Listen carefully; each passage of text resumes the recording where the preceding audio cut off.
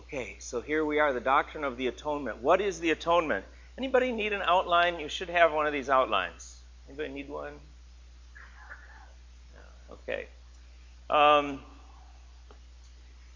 Clyde, thank you for doing the photocopying. Definition, the atonement is the work Christ did in his life and death to earn our salvation. I'll explain in a minute why I'm putting the word life in there as well as death. People tend to think of the atonement as what Christ did on the cross, and that is true. That's where the atonement focuses. But I'm going to include Christ's obedience and suffering for his whole life as part of this whole complex of events that we together call the atonement.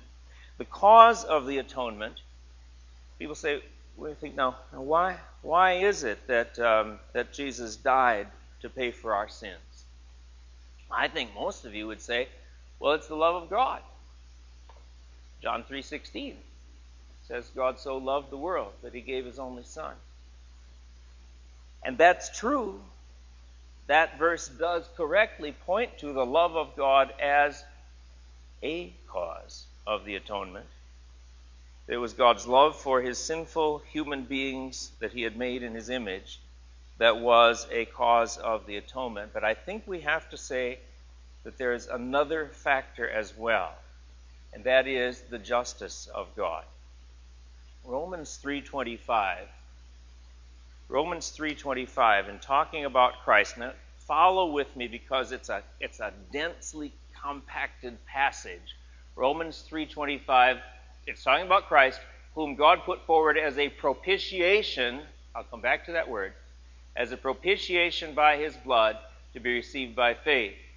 Now, the word propitiation means a sacrifice that bears God's wrath. A sacrifice that bears God's wrath and turns it to favor. Makes him propitious toward us or favorable toward us.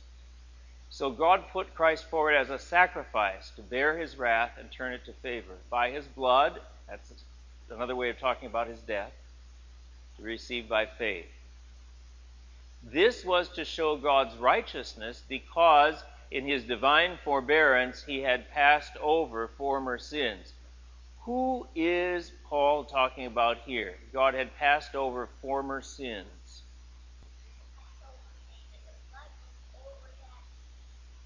Okay. In Exodus, at the night before the Exodus, or when the Exodus began, God passed over the homes of the people of Israel who had the blood on their doorposts. So he had passed over the sins of the sinful Israelites and brought them out of Egypt. Okay? Who else's sins did God pass over previously? Oh, Adam and Eve. That would be one. He clothed them with garments and kind of an indication that he had forgiven their sins. Anybody else before Jesus' death whose sins had not been punished, but he had forgiven and passed over? David, sure, King David. Who else? David talks about the sins forgiven. Moses, yeah. Anybody else? Just Elijah. I mean, Abraham. All the people of Israel in the Old Testament who had been forgiven, and God hadn't punished their sins. And you see, Paul is saying, if you look back at all that history of the Old Testament, saying, wait a minute, Adam and Eve, in the day you eat of it, you will surely die. Wait a minute. I know that physical death started on that day, but there was a hint that there would be salvation. There was a promise that Eve would have descendants, would have a seed or offspring. And that offspring would bruise the head of the serpent. Well, that means that there's going to be life going on. And then Cain and Abel offering sacrifices to God, and God was pleased with Abel's sacrifice. Wait a minute. If these are all sinful people, why doesn't God take their life immediately? How can God say, through the Holy Spirit, in the inspired Psalms of David, blessed is he whose sins are forgiven, whose sins are covered. Blessed is the one against whom you will not reckon iniquity. You're looking, you're saying, they sinned. Nobody paid the penalty. God, you are not fair. You see, there's something going on there that Paul is saying in the Old Testament. God had passed over a lot of sins and he'd forgiven them, but how could he forgive them? Who paid for it? Nobody paid for it. The penalty for sin was supposed to be death. Well, you got death of animals, but they can't substitute for a human being. They're just symbols. So who paid? It wasn't fair. It's like watching a baseball game, and the umpire the guy's out at home, and the umpire says you're safe. I mean, it was just obvious out. It's flagrant out. And the umpire says you're safe, and you say, that's not fair. He's out. Why isn't he punished for it by being declared out? Paul's saying there's something going on here. When God passed over those former sins, people could look at that, and God could look at it, and angels could look at it and say, something's wrong. He passed over these sins, and there wasn't any penalty. But now it shows that God is righteous when Jesus died. Because he had passed over former sins, it was to show his righteousness at the present time so that he might be just and the justifier of the one who has faith in Jesus. That tells us that Jesus dying for our sins shows us that it was not only the love of God that led to the atonement, it was the justice of God that required that a punishment for sin be paid. And all those people whose sins had been passed over in the Old Testament, finally we see God poured out the punishment on Jesus. And then people can say, oh, God, not only did you love David and Moses and Abraham, but you're also just in that you had a penalty that you were storing up and that was paid. Now the application to our lives.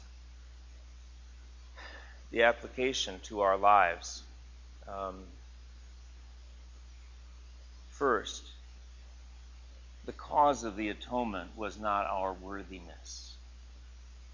It's all in God. It's in his desire to magnify the excellence of his love and to magnify the excellence of his justice. It is God seeking to glorify his great name, to bring honor to himself.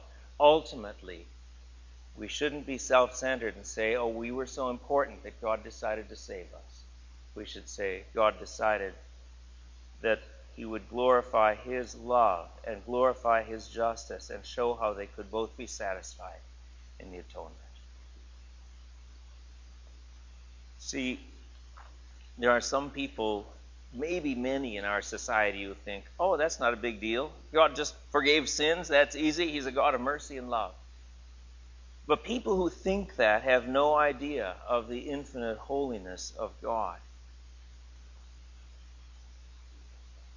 They have no idea of God's desire that he be glorified in every inch of his creation, which cannot tolerate unpunished sin in the middle of it and forget it. People who say, oh, it's easy for God to forgive sin. He's a God of mercy. They have no idea of the magnitude of the deep wrath of God against sin, which mars God's creation and dishonors his character and robs him of his glory. People who say, oh, it's easy for God to forgive sin. He's a God of mercy. They have no idea of the pure jealousy of God, which will never cease to seek his own glory in creation. They have no idea of the justice of God, which can only be satisfied when sin is punished. They have no idea of the infinite wisdom of God, whereby sin could be punished and sinners forgiven at the same time. That's why Jesus couldn't die as a baby or as a child and earn our salvation. There had to be a life lived in perfect obedience and then punished in our place. So the cause of the atonement is the love and the justice of God. And what about us? I think there's application for our own lives as well. And the question is, do we reflect both God's love and justice in our lives? I think our society tends to err too much on love without justice. Just thinking some examples that came to mind. Somebody who works at a fast food restaurant and friends come in and she gives away food to her friends. Oh, she loves them. Giving away food. But she's robbing her employer. It's not her food to give. She's forgetting that there's fairness and justice and honesty that are required. Or a teacher who gives everybody A's. Oh, I love all my students. I'll give them all A's. But that's not just. That's not what they deserve. It's not what they earned. It's not fair. See, we need to reflect both God's love and justice. Or an employer or a supervisor who gives all excellence in an employee review. Well, nobody's excellent in everything, and surely not all your employees are excellent in everything. Oh, but I love them. Well, so there's also fairness and justice. See, we need to reflect both in our lives. But there are some people who go the other direction, don't they? They're just consumed with justice and rightness and fairness, and that's not right, and they're always criticizing, always judging, always negative. Where's the love? You see, I think the application in our lives is just as God, in all of his actions, reflects the totality of his character. So here in the atonement, he's satisfying both the need to glorify his love and his justice. So we, in our lives, need to be sure that we are being loving and just in all of our actions. That's the cause of the atonement. Now, what about the necessity of the atonement? Well, I'll stop on the cause for a second. Any interaction on that? Okay. The necessity of the atonement. Did God have to save us? Did God have to save anybody? I think we have to say, in some sense, the atonement wasn't absolutely necessary. God didn't have to save anybody, and we see that from the example of the angels. 2 Peter 2:4, God did not spare the angels when they sinned, but cast them into hell and committed them to chains of gloomy darkness to be kept until the judgment.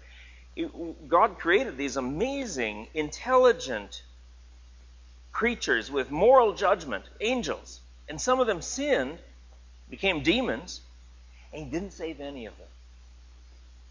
Didn't spare the angels when they sinned. And I think that shows us that God could have done the same thing with human beings who sin. He could have saved zero. And there'd be nobody here in class this morning. Because there'd be nobody saved out of the whole earth, and there wouldn't be a church. God could have done that. He could have let us go our own self-chosen path of rebellion against his commands and saved no one. So it wasn't necessary for God to save anybody. He could have created other creatures who would serve him and love him. But if God decided to save any human beings, then I think there was no other way except for Jesus to die for our sins. Why? A number of verses point to this, that the atonement was necessary if God was going to save any sinners at all. There wasn't any other way. He couldn't just say, well, welcome, come into heaven. Justice wouldn't be satisfied. No punishment for sin.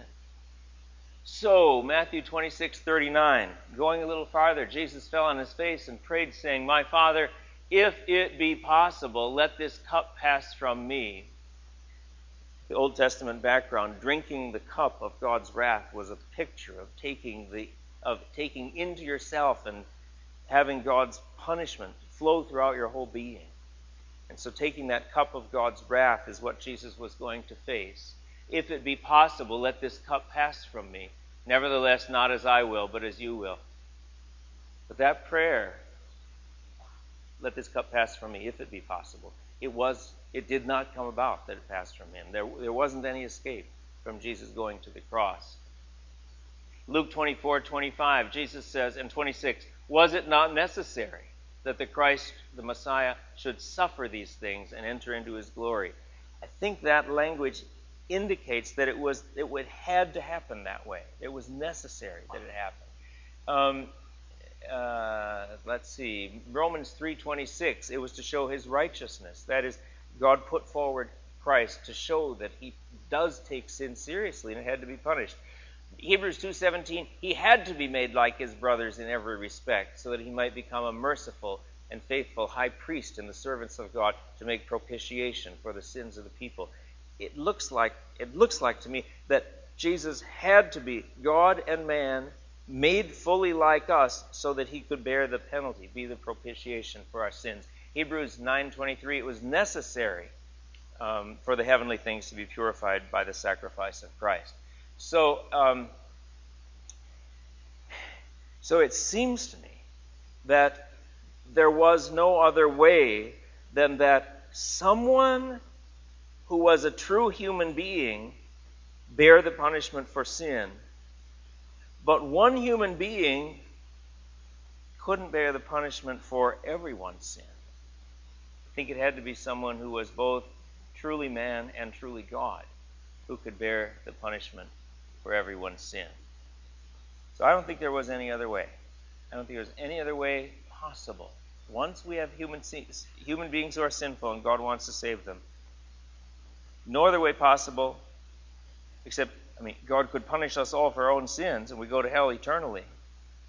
Or somebody else, and the only person who could do that would be someone who was fully God and fully man to take our punishment. The application of this, number one, if the atonement wasn't absolutely necessary, it's good for us to remember God didn't have to save us. Didn't have to save you, didn't have to save me, he didn't have to save anybody. We tend to get a sense of entitlement after we've been in the Christian life for a long time. We tend to think, well, of course, I deserve this salvation or something like that. It's good for us to remember we didn't deserve it. It's of grace. That just has to be in the forefront of our minds.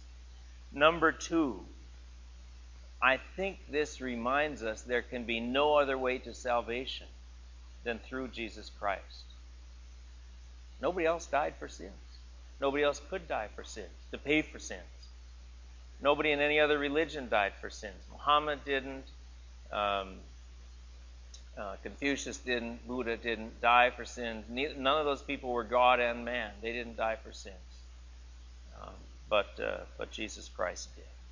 Number three, the atonement is not something God did in us, but something God did for us. I'm going to come back to that. But I want to say when we focus on this central doctrine in the whole Bible, it's good to fix in our minds the fact that it is something that happened externally to us. It was a payment that Jesus made for the sins of all those who would be saved, and it was a payment that was accepted by God the Father. That's external to us. It's something that's objective. It's a fact in history. It happened. And it's good for us to focus on that rather than just all on our own experience.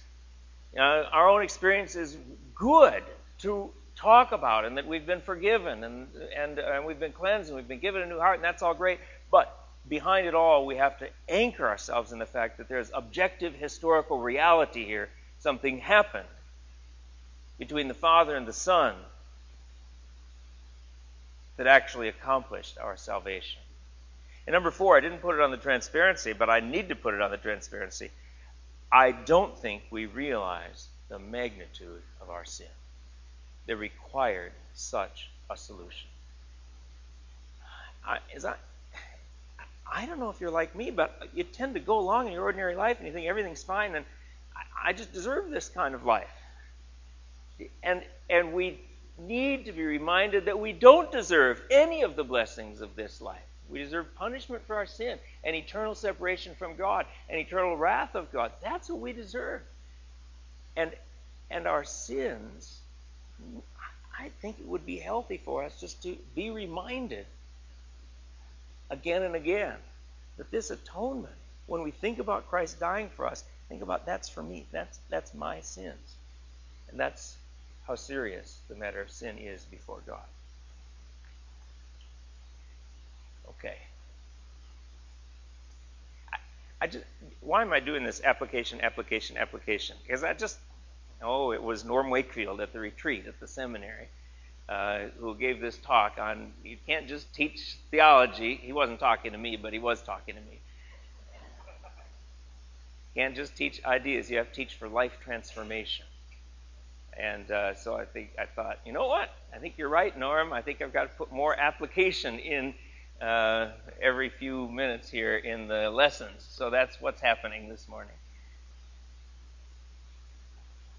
Okay, now, we talked about the cause. We talked about the necessity. Now, what about the nature of the atonement? What actually happened in order for our salvation to be gained for us by the work of Christ?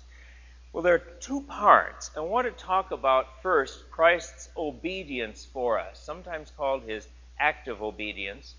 And that is that Christ lived a life of perfect obedience to God as our representative. There was another person who was a representative of many to follow, and that was Adam, and God put him in the Garden of Eden. We talked about this a number of weeks ago. And Adam represented the human race, but he sinned, and when he sinned, God counted us all as guilty because Adam was working as our representative, and by one man's disobedience, many were made sinners, it says in Romans 5. But now Jesus comes along as a second person to represent all who would be redeemed by him, and he lives a life of obedience in our place, and he's conscious of this through his whole life. So Matthew 3:15, he's going to be baptized by John the Baptist, not because he has any sin of his own to confess, but because he's doing what all the Jewish people should do. He is fulfilling all righteousness. He's fulfilling what God expects of them, and God expected them to agree with John the Baptist's teaching. So he says, let it be so now, as let me be baptized, for thus it is fitting for us to fulfill all righteousness. Then John the Baptist consented and baptized Jesus. But he's doing what all Jews, faithful Jews, should have done. And he followed the sacrifices. He followed the worship requirements at the temple. He did what Psalm 1 says, meditated on God's law day and night. He did what the Ten Commandments said. He honored his father and mother. He loved the Lord his God with all his heart and soul and mind and strength. Through his entire life, from childhood up until the moment he died, he lived a life of perfect obedience for us. And John 8:29, he can say the astounding sentence that none of us can say, I always do the things that are pleasing to him, that is to God the Father. Through his whole life, he lived a life of perfect obedience. So, Romans 5:19, by the one man's obedience, the many will be made righteous. That is, our salvation doesn't just mean our sins are forgiven. It means that God has given us a positive record of obedience, and that is the record of Jesus' whole life counted to our account. 1 Corinthians 1:30, God talks about Jesus, whom God made our wisdom and our righteousness and sanctification and redemption. God made Jesus to be our righteousness, our record that God looks at when he says, well, how have you done in your life? Well, here's what I've done. Don't look at my record. Look at Jesus' record. Philippians 3, Paul says he wants to be found in Christ, not having a righteousness of my own that comes from the law. He doesn't want to trust his own obedience, but he has a righteousness that comes through faith in Christ, the righteousness from God that depends on faith. See, Paul doesn't just say, I'm in Christ and I'm forgiven. That's true, and he talks about that elsewhere. But he doesn't say, I just have forgiveness. He's saying, I have righteousness. That is a positive sense, something of a life of obedience counted to his own account. It's the righteousness from God. It comes through faith. Now, if you stand before God and he says, well, why should I let you into heaven? Do you want to look back at your whole life where the requirement is absolute perfection, never any sin at all? Do you want to have that be what God looks at? Or would you rather have Christ's record of righteousness and say, I've trusted in Jesus, my Savior. Oh God, look at his life and see if it's acceptable.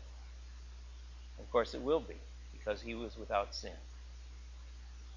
So deep in our hearts, our dependence on something to make us acceptable to God can't be ourselves. Can't be our own hearts. Can't be our own life. Our dependence on God, our dependence on something to make us acceptable in God's sight has to be focused outside ourselves. We're trusting in Jesus, in the perfect life that he lived, to be the record that is counted for us. Is that making sense? Number 2, the imputation of Christ's righteousness. By imputation, I mean God thinking that it belongs to us. The imputation of Christ's righteousness to Sandy or to Mark is denied by some scholars today. They don't like this idea. Well, go into all sorts of reasons why they don't like it. But in one sense, I can see why people don't like it, because why don't people like this idea that the record that God looks at is Jesus' life? Mark? Yeah, it hurts your pride, doesn't it? Yeah. Can't do it myself. Depend on Christ. And there are other things too. Who knows why? But N.T. Wright, who has written some good things, some evangelical things, and is a high-ranking clergyman in the Church of England now, he says, well, no, we've got to rethink this. We're going to be justified on the basis of the whole life lived, or the complete life lived. Ooh.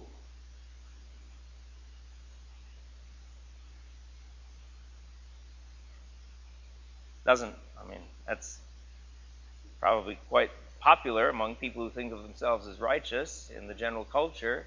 Probably quite popular among conservative Jews who think they're trying to earn merit before God. Kind of popular, perhaps, among Roman Catholics who think that God's work in us produces an increasingly good character, but we're never justified until we go through this life and through purgatory, and then finally God sees that our life is perfect, and then he justifies us. But it isn't consistent with the Reformation doctrine of justification by faith alone, by grace alone, on the basis of the work of Christ. I forgot your name. Geta? I didn't forget. Does this fit in with the enemy's plan of keeping us away from God? And well, I think it's wrong. I don't think that N.T. Wright thinks that. I mean, he thinks he's helping us, but I think he's hurting the gospel. Yeah, very clearly. Yeah. Does the enemy oppose this teaching? Sure. Yeah, at every place, I'm sure, because it's what we need to be saved, and the enemy doesn't want us to believe this, so I'm sure that's it. However, having said this, that the record by which we stand before God and say, Lord, will you let me into heaven on the basis of Christ's life? That's where we depend on for righteousness. We need to emphasize that. But does that mean it doesn't matter at all what we do? No.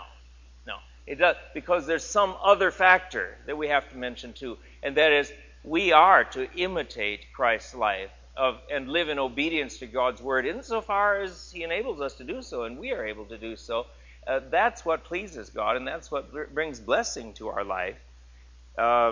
It doesn't earn us salvation, but it does bring God's favor on our lives.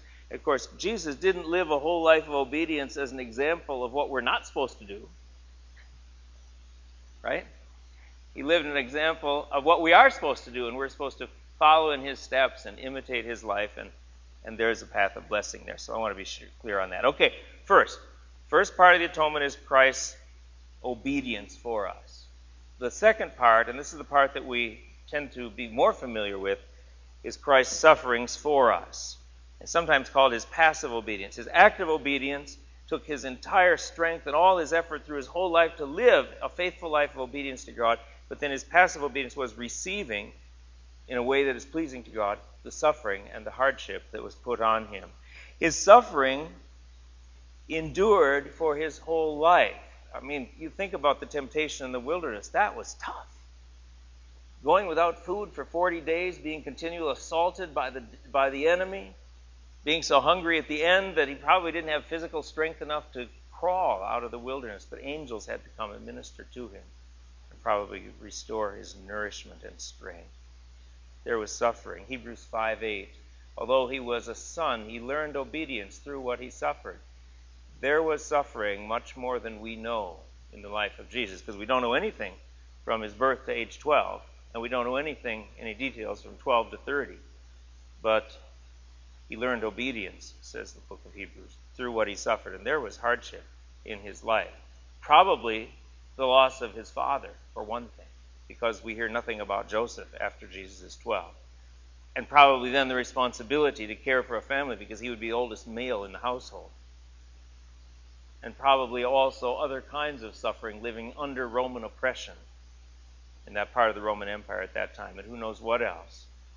But he was a man of sorrows and acquainted with grief, says Isaiah 53.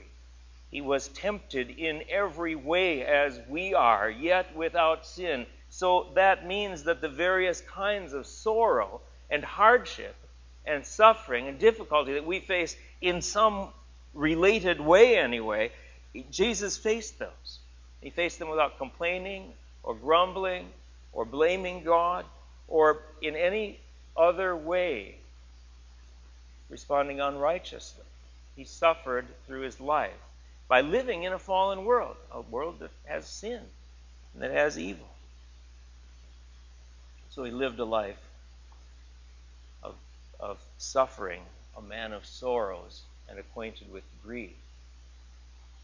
But that suffering, well, just wait, I see if I have application in here again. God also calls us to some kinds of suffering in this life, in imitation of Christ's life. Not to bear the punishment for sins, because Jesus did that, but that God would be glorified in us in the midst of our suffering, in how we respond to suffering, in how we respond to hardship, that we would honor God. 1 Peter 2:21, to this you have been called, because Christ also suffered for you, leaving you an example that you should follow in his steps. I don't know anyone who has been completely free from suffering and hardship in this life. Anybody? Of various kinds.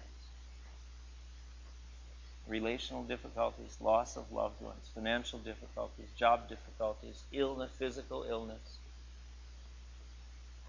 And we live in an unbelievably blessed country. Yet, it isn't God's purpose for any of us to leave us completely free from hardship and suffering. It's the path that God has appointed for his children, that there be some suffering that we endure. And through that suffering, the Lord Jesus, who knows suffering, would be near to us, and our love for him would grow deeper.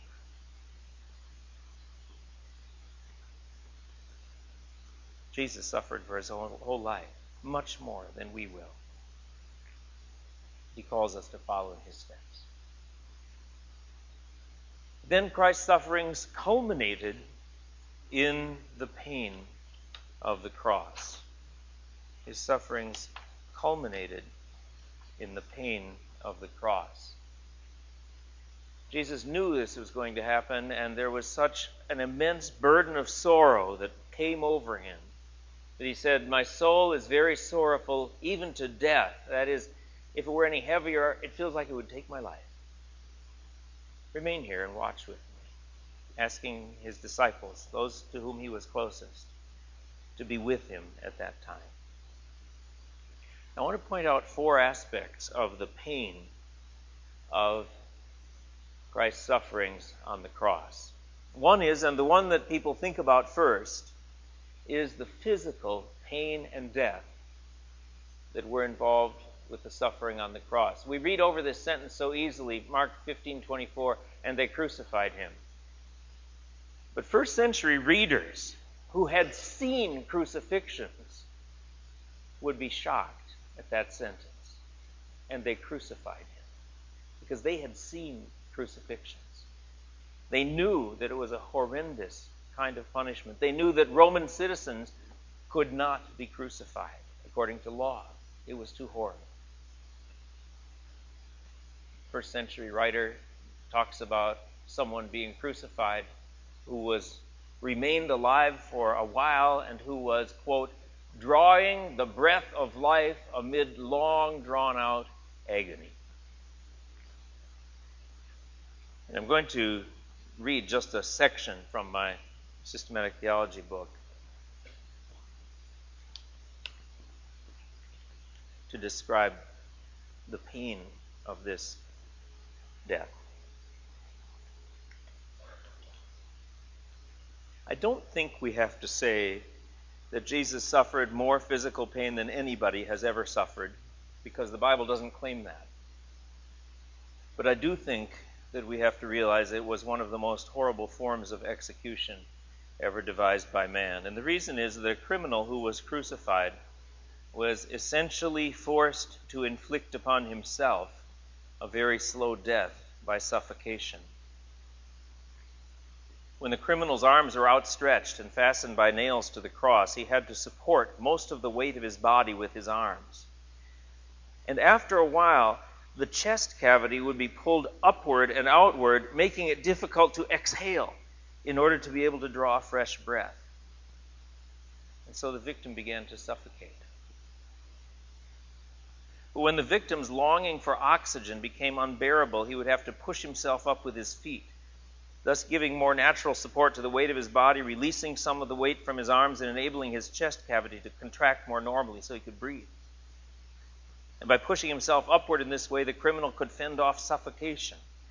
But it was extremely painful because it required putting the body's weight on the nails holding the feet, and bending the elbows and pulling upward on the nails driven through the wrist, and the criminal's back, which had been torn open repeatedly by a previous flogging, would scrape against the wooden cross with each breath.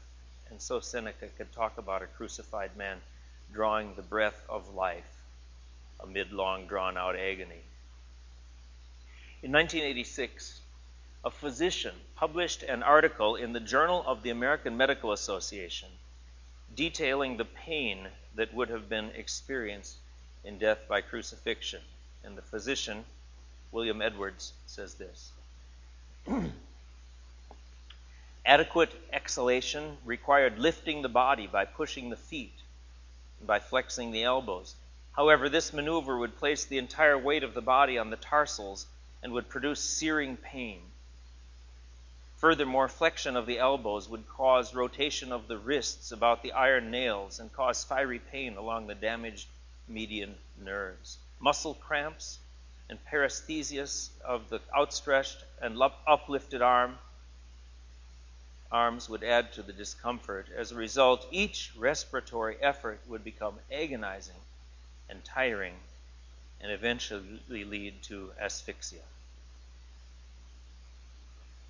In the ancient world, in some cases, crucified men would survive for several days, nearly suffocating, but not quite dying. That was why the executioners would sometimes break the legs of a criminal so that death would come quickly, as we see in John 19:31-33. Since it was the day of preparation, in order to prevent the bodies from remaining on the cross on the Sabbath, the Jews asked Pilate that their legs might be broken and they might be taken away. Then the criminal couldn't push up his body and able to get a breath anymore. He would suffocate. So the soldiers came and broke the legs of the first and of the other who had been crucified with him. But when they came to Jesus and saw that he was already dead, they did not break his legs. So there's the pain of physical pain and death. The second is the pain of bearing sin. More awful than the physical suffering that Jesus endured was the psychological pain of bearing the guilt for our sin. Jesus was perfectly holy. He hated sin with his entire being. The thought of sin contradicted everything in his character. He instinctively rebelled against evil more than we do. Yet in obedience to the Father and out of love for us, Jesus took on himself the sins of those who would someday be saved. All that he hated most deeply was poured out upon him. There's a background to this in the Old Testament, in the sacrifices of Leviticus. There's one example in Leviticus 4 where the priest brings the bull who's going to be sacrificed to the entrance of the tent of meeting before the Lord, and he shall lay his hand on the head of the bull and kill the bull before the Lord. It's a picture of placing the sins that were going to be punished on this animal, this bull, and then the bull would be put to death. Now, being put to death was one aspect of it, but being separated from the presence of God was another aspect, and it wasn't represented in one animal, but in two, because there's, on the Day of the Atonement, well, there's both the killing of the animal and then taking one away. Well, here, Leviticus 16:15, then he shall kill the goat of the sin offering that is for the people. So there's the death of the animal, but then there's another animal. And here in verse 21, the live goat, Aaron brings before the tent of meeting. Aaron shall lay both his hands on the head of the live goat and confess over it all the iniquities of the people of Israel and all their transgressions and all their sins. And he shall put them on the head of the goat and send it away into the wilderness. Now, you can't really put your sins on the head of a goat. It doesn't work. But it's Aaron putting his hands on that and then saying, Lord, we have sinned in this way. We have sinned in this way. We have dishonored your name. We have not loved our neighbors as we ought. We have not honored our fathers and mothers. We have been dishonest. We have, and many other sins. And then he would confess them, and then the goat is sent away from the presence of the Lord. So there's a picture, one, of a life being given, and two, of being separated from the presence of God. Now, this, I don't know, and I don't know if anybody knows, and I don't know if we ever will be able to know exactly how this happened or what it means. But again and again, the Bible says that God put on Christ our sins. He thought of our sins as belonging to Christ. And so Isaiah 53:6, all we like sheep have gone astray. We have turned everyone to his own way, and the Lord has laid on him the iniquity of us all.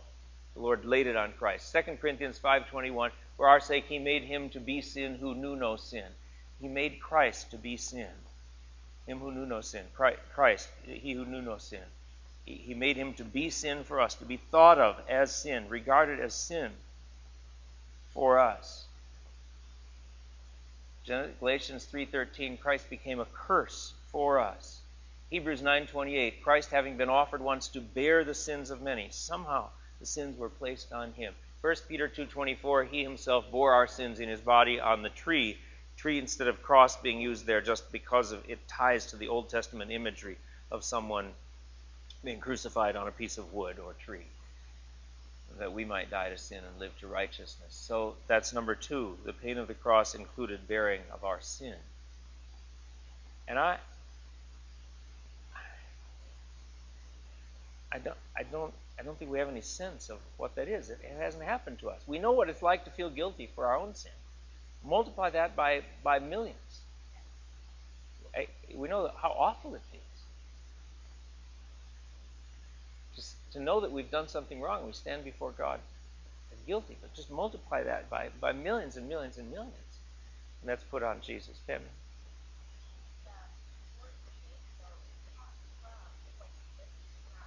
Okay.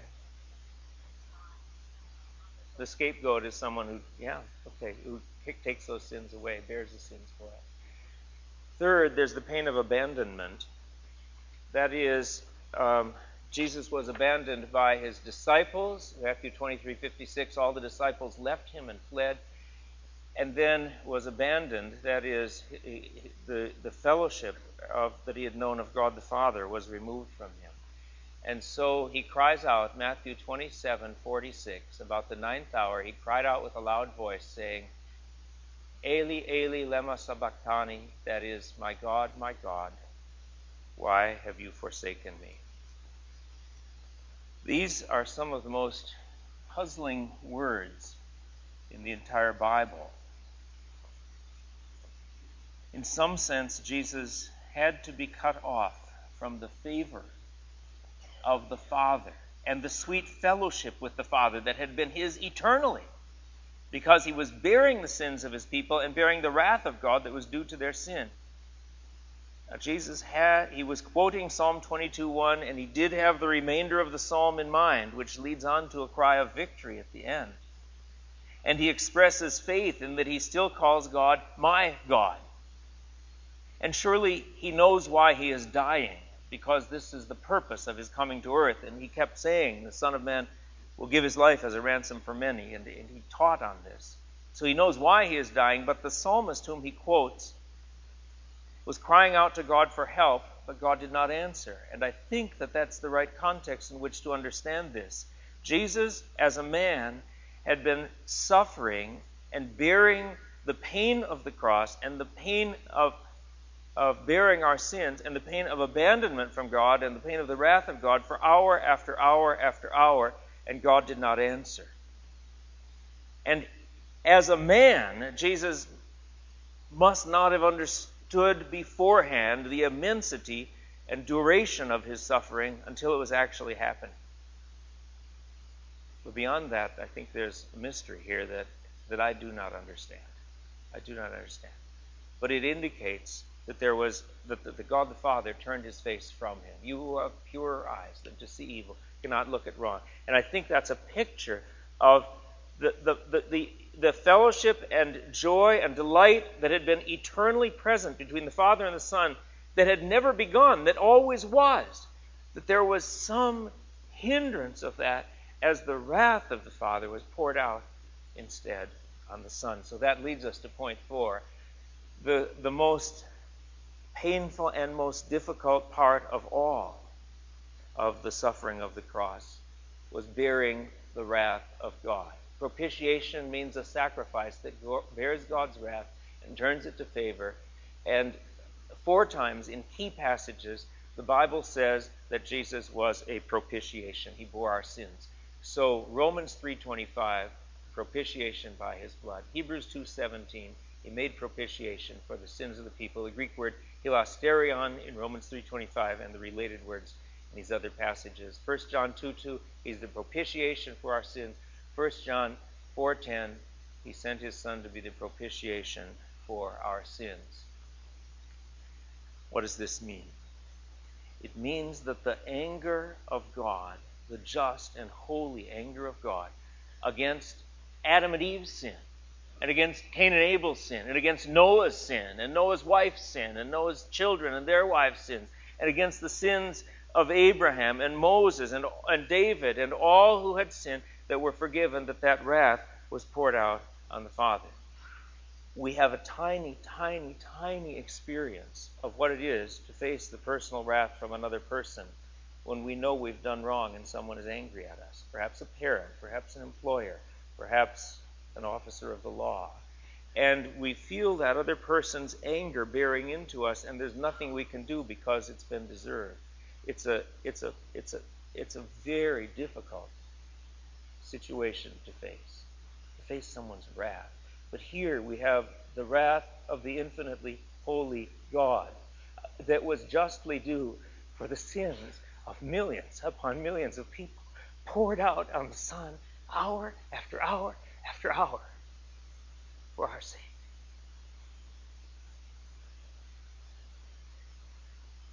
Wave after wave, and he does not know how long it will go on. And he cries out, my God, why have you forsaken me? And then finally, Jesus senses that it is done, that he has borne the wrath of God against our sins, and his suffering is coming to an end, and he cries out and says, it is finished. That for us is that's words of triumph and victory, because that was the wrath that I deserved, and it's all taken care of. It's all done. It's finished. It's gone. He laid down his life of his own accord. John 10:17. He said, Father, into your hands I commit my spirit. Luke 23:46. And the Father was satisfied with the payment of the penalty for sin and the giving up of the life of his Son. Out of the anguish of his soul he shall see and be satisfied. Isaiah 53:11. He poured out his soul to death. He bore the sin of many. Well, that is the pain of the atonement and the benefit to us. There's no wrath of God left. to face. Romans 8:1, there is therefore now no condemnation for those who are in Christ Jesus. No condemnation for you or for me. Okay, I'm at the end, but I want to sing. I was going to get this far today. All right. Can you remember comments or questions? I'll quickly go through this at the beginning of class next week, and let's come back. But let's sing this. Should we do this? Let's stand. Lord Jesus, we give you thanks. Lord, how good it is for us to be at the cross, at the foot of the cross, to know your love for us, to know your great sacrifice for us, to know your great victory over sin and condemnation, to know that it is finished. All the penalty for our sin is paid. Lord, how free we feel, how grateful, and how humbled we feel, Lord, that for our sake you had to endure this. Lord, keep us conscious of our sin and the hatefulness of it, and the greatness of your salvation, and your greatness and your glory forever and ever. Amen. See you next week.